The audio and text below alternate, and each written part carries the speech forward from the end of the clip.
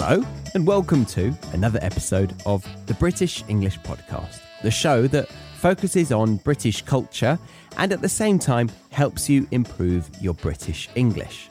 I am your host, Charlie Baxter, and today I've got a bit of brain fog, actually.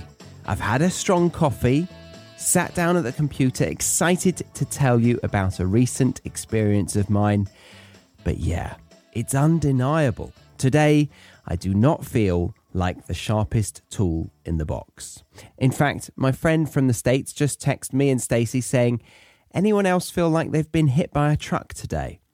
Us Brits would probably say lorry instead of truck, or maybe a bus.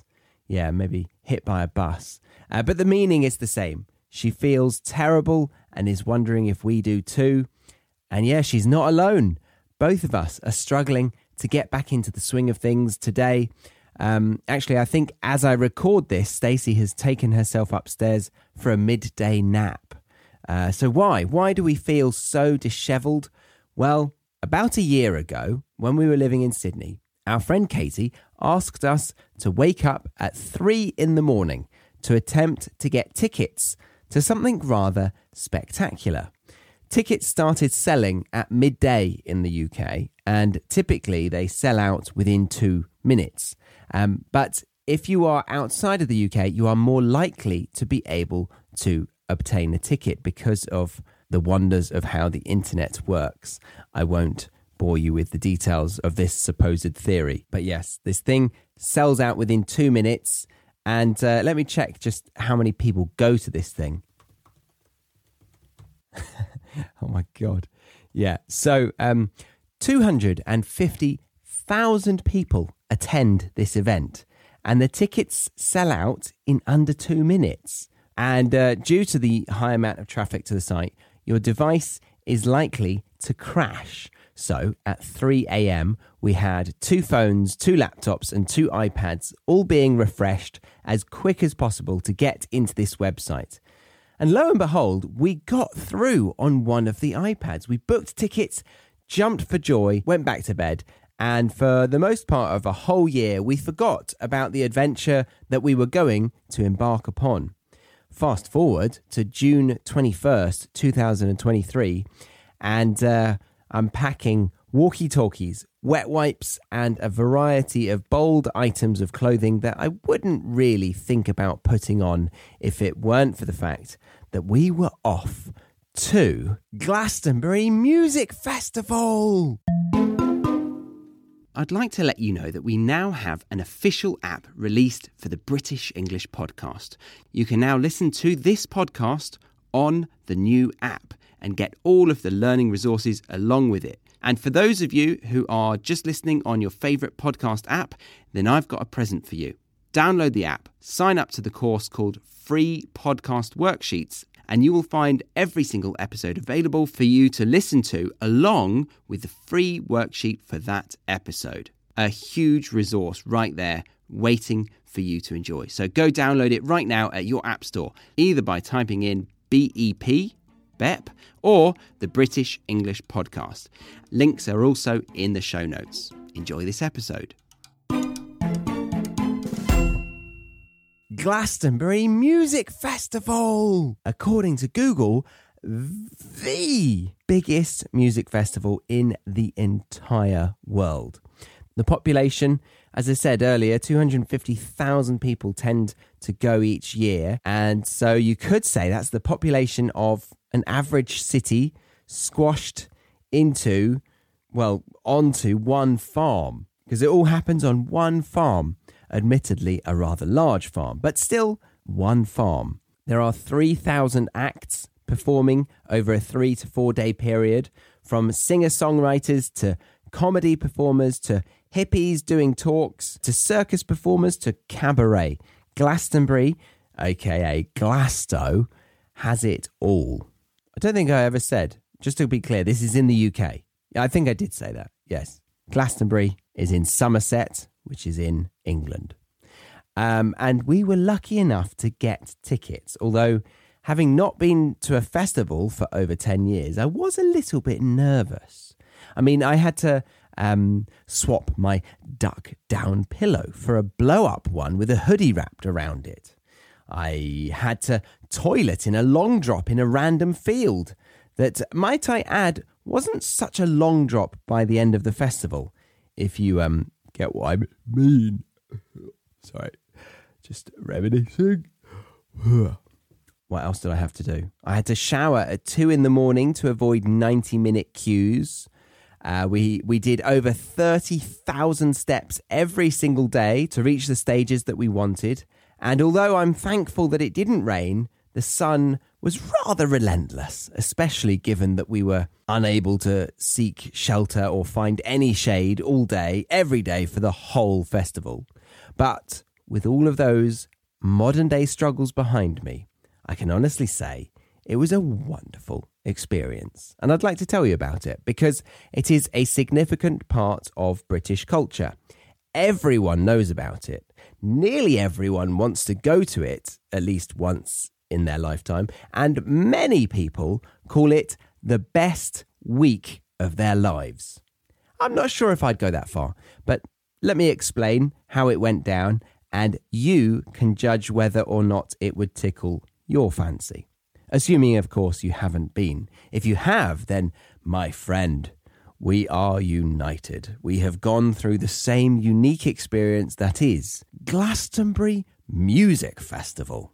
Oh, goodness me, how empty those words were for me before this experience. So imagine, if you will, my partner, our friend and I get into the car full of excitement and a boot full of backpacks and random camping accessories because we didn't really know what we were doing. We then got on our designated coach after waiting for it for 2 hours because it was late. Then the coach squeezed its way through little farm lanes, winding roads and mud tracks. And voila! We were welcomed to a monstrous queue for the shuttle bus to take us back the way we came and then round the entire festival to our campsite. This was followed by another queue and another one to begin the best week of many people's lives. And we get our wristbands punched on us like camp cattle, I guess. And out we go onto the farmland to find our tent that we had paid £250 extra each to get erected for us. I was told we were glamping, but I was told wrong. We were camping in a quote-unquote 4-man tent. Really, it looked like it could sleep 2, but apparently it was a 4-man tent. We stayed in a campsite called Worthy View, which did have a worthwhile view of the festival. We were overlooking the people that didn't pay for pre-tent erection, like lords over peasants. Smug as fuck that we had showers at our disposal, cafes on every corner or field corner of the fields. No, field corner, and bogs on, also every field corner. Yes, that's right. The cafes were propped up next to the plopping zones, making for a delightful aroma of, fresh coffee bean and pooey latrine. It was, it was great. So we were, smug as can be until we realised that the walk to the action made the view potentially not so worthy after all. Still, though, we had arrived. We dumped our bags in our £750 fabric home and positively skipped down the hill to witness the one and only Glastonbury Music Festival.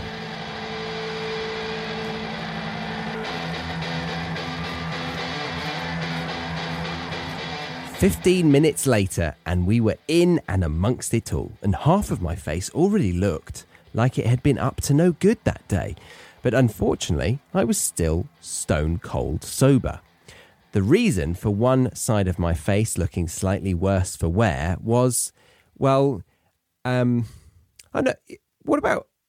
give you a riddle. Yes, I'll make a riddle up and see if you can work it out, work out what I am. As in, I am telling you this riddle in first person, as if I'm the thing.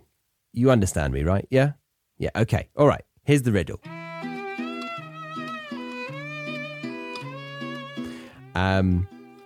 I am beneath your feet and above your head. In the farmer's field and in your bed. I am unseen, yet I'm in sight. I dance in the day and I hide in the night. I'm felt in a gust, seen in a beam, everywhere and nowhere, a whisper in a dream. What am I? I like that riddle. Not going to pretend that was me. I started thinking of it. I started the first line or two, and then I thought, ChatGPT can do this quicker and better. So half of that was them. All right, so let's just do that one more time, see if you can get it.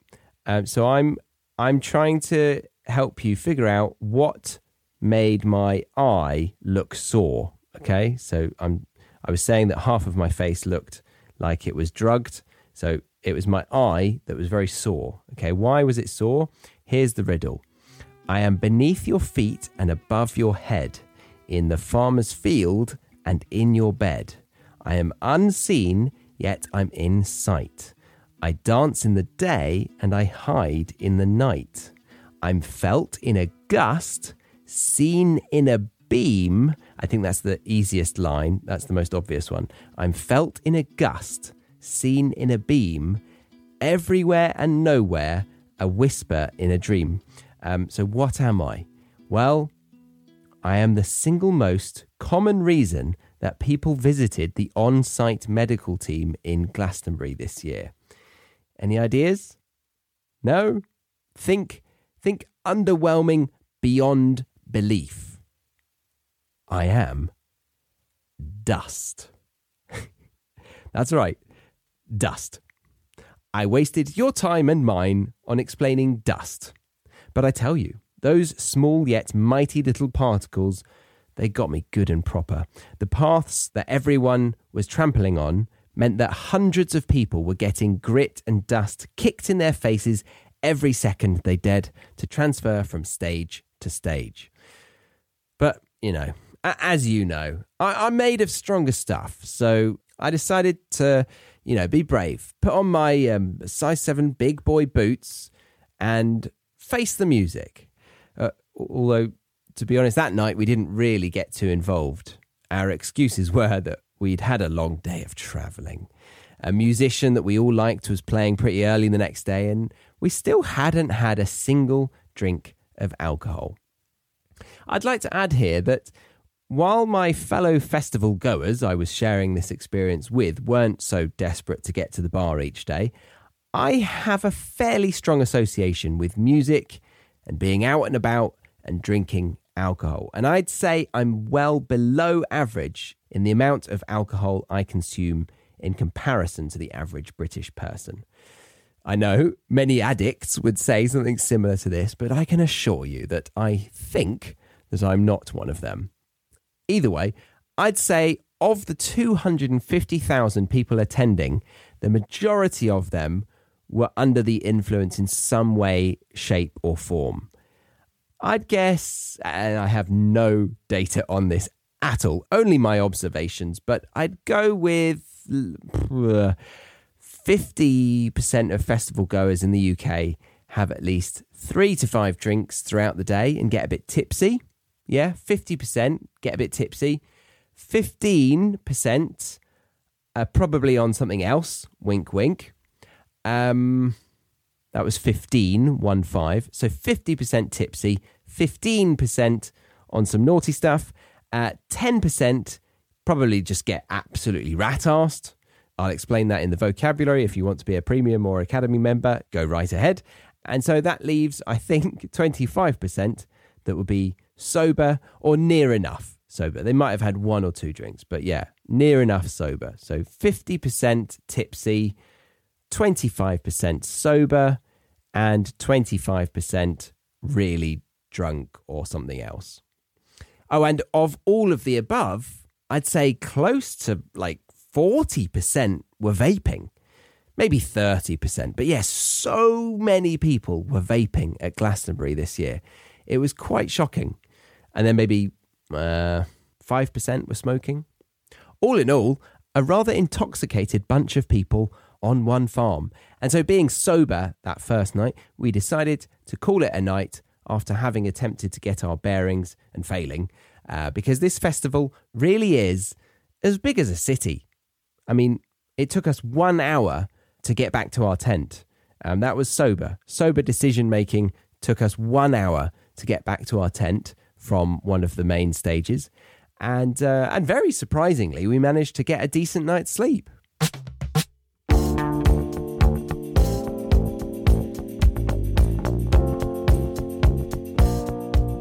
I just wanted to check in with you about something. Are you one of those language learners who often thinks, am I actually making any progress with my English? Is what I'm doing to study actually working for me? Or am I just wasting my precious time here? Well, if you think this way, then I'd like to encourage you to take action on this. Imagine how much more motivated you would be to put time and effort into your English studies if you knew that every time you studied, you would be guaranteed to be making significant progress. How much more satisfying would that be? So what do we need to do in order to find more clarity around this issue? Well, tracking your progress is a wonderful way to show evidence of your language skills having actually improved. And to track progress, the first thing you need to do is understand what level you are currently at. If you haven't taken a level assessment recently, then I highly recommend using my free test that will instantly tell you your level of English. Once you know this, you can start tracking your progress, which comes in many forms based on personal preference and your level of English. But that's a conversation for another time. For now, though, make sure you check your level of English with my free level checker, which is available over on thebritishenglishpodcast.com/freebies. That is thebritishenglishpodcast.com/FREEBIES, or find it in the show notes of this episode.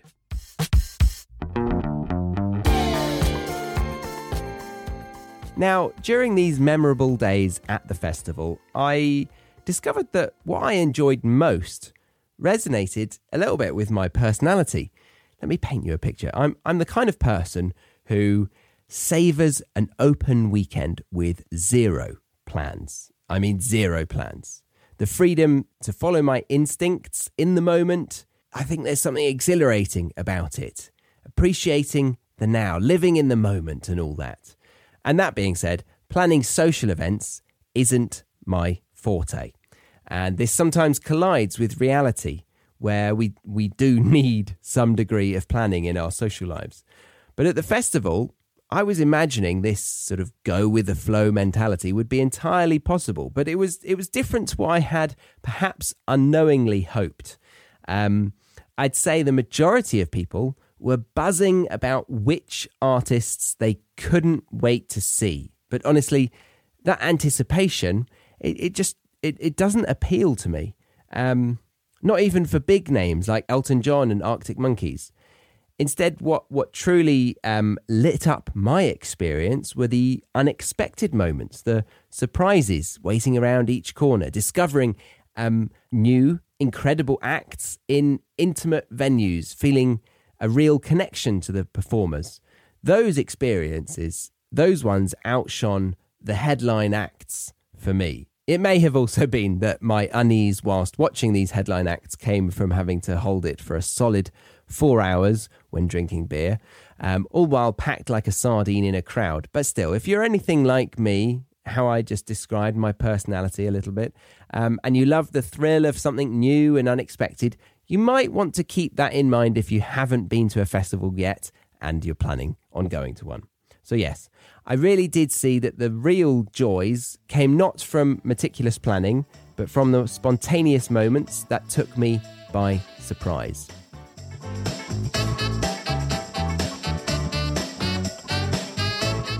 Another thing I learnt, or at least experienced firsthand, was how festivals in the UK are a treasure trove for non-native speakers wanting to make friends and practice speaking with native speakers. And I think it's quite unique because most of the time, when you get a large crowd, it's something that ends up being rather touristy. And thus, the locals are nowhere to be seen. But as I suggested at the beginning of this episode, music festivals are well and truly part of our culture and have been since the 50s and 60s when apparently the Bewley Jazz Festival, I think I'm pronouncing that right, the Bewley Jazz Festival, one of the UK's first music festivals, that started in 1956. The Reading Festival and Cambridge Folk Festival were also born in this era.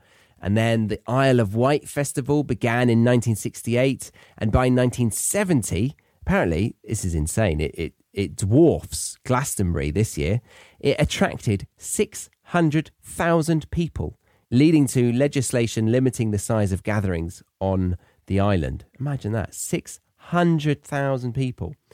And then Glastonbury, that started in 1970. Apparently the day after Jimi Hendrix died. And then Glastonbury became the UK's most famous music festival. I also want to say the pronunciation is how I've been saying it, Glastonbury. Glastonbury. I heard a few of the North American singers saying Glastonbury. So yeah, don't say that. Say Glastonbury. Glastonbury. If you want, it's entirely up to you. Don't shoot me. Don't cancel me. Where was I? Yeah, the 90s. So from the 90s onwards, the dance music scene exploded with festivals like Creamfields and Global Gathering. And today, the UK hosts hundreds of festivals each year, from massive events like Glastonbury to smaller genre-specific festivals. So Brits love music festivals. And not only do we love going, but we also seem to have this different mindset that encourages us to be insanely nice to one another and to open up and start making friends. Which is weird because in the cities, especially in the southern areas, we generally keep ourselves to ourselves. And when we go on holiday, typically abroad, we really don't want to meet other Brits abroad. I mean, that might not be everyone's opinion, of course, but I really did feel this unnatural cultural phenomenon that allowed us all to rid ourselves of the norms in society and just, get to know your neighbour. I mean, we actually made friends at the very first moment when waiting for a bus to the festival. And I also witnessed a guy who was stood near us whilst we watched Arctic Monkeys play, who introduced himself to everyone he could see. Like, I think I saw him shake hands with 20 people in under an hour when we were stood still like sardines, just, stuck. Was he doing drugs? That's not important. The point is, the point that I'm trying to make is that, well, okay, he was absolutely off his tits, but still, if you fancy meeting some Brits and making some new friends, then you have hundreds of opportunities every single year, particularly between the months of May and September. So check out the likes of Glastonbury Festival, Reading and Leeds festivals, the Isle of Wight Festival, Bestival, spelt with a B, Bestival. That's the one I went to 10 years ago and loved it. There's also Wireless Festival, Latitude Festival, and if you like your rock and heavy metal, then maybe check out Download Festival. Now, there's another element of my festival experience that I find quite profound, and it concerns self-expression in the UK festival scene. So my festival companions nudged me ever so slightly to step out of my fashion comfort zone a bit, just a notch louder than my everyday attire. And that, coupled with a last-minute grab from my late grandfather's umbrella stand, I found myself holding a vibrant, multicoloured and multi-purpose umbrella that served as both shade provider and seat, which I grew weirdly fond of throughout the week. Now, I confess, I might have raised an eyebrow or chuckled at this version of myself on a typical day if I was just walking down the street. I mean, to be more accurate, my younger self that was keen on fitting in with the crowd might have smirked at such a display. But within the festival's realm, all forms of expression are embraced. And I didn't encounter a shred of judgment or criticism in any direction. It was so refreshing to see such open-mindedness regarding individual expression. So, if you've ever wished for a place where you could be bolder with your wardrobe, where you could morph into an alternate version of yourself without fear of judgment, then UK festivals could be your sanctuary. Each day invites you to embody a different persona. And not only does the sea of attendees grant you anonymity, but they also seem to champion individuality. The more expressive, the better. They absolutely relish it. But yes, I think I will leave it there for now. So, in summary, my thoughts on Glastonbury. Honestly, there were a lot of modern day struggles, what with the crowds, the queuing, the long drop toilets, and the endless walking around in the boiling sun. But living in a tent, that actually wasn't so bad. I mean, it got hotter than an oven as soon as the sun came up. I quite liked tent life. And putting those annoyances aside, we had the incredible highs. No, not the drugs. I mean, the brilliant music with a sense of community that made me feel alive. I've now also got an endless amount of playlists to enjoy back at home. And I was able to spend quality time with people I'm very close with. And so I'd say it wasn't the best week of my life, but it was a very different one. And for that, I'm incredibly grateful to have gone. I might try a one-day festival next time, but who knows? I might be erecting a tent sooner than you think. That's all from me, myself and Irene this week. I wonder, do you remember who Irene is? If not, you might need to go all the way back to the first couple of episodes of this podcast, because I think it was in those that I called my microphone Irene, because I was feeling self-conscious about expressing myself without a companion. Now I bloody love it. Now you can't stop me, can you?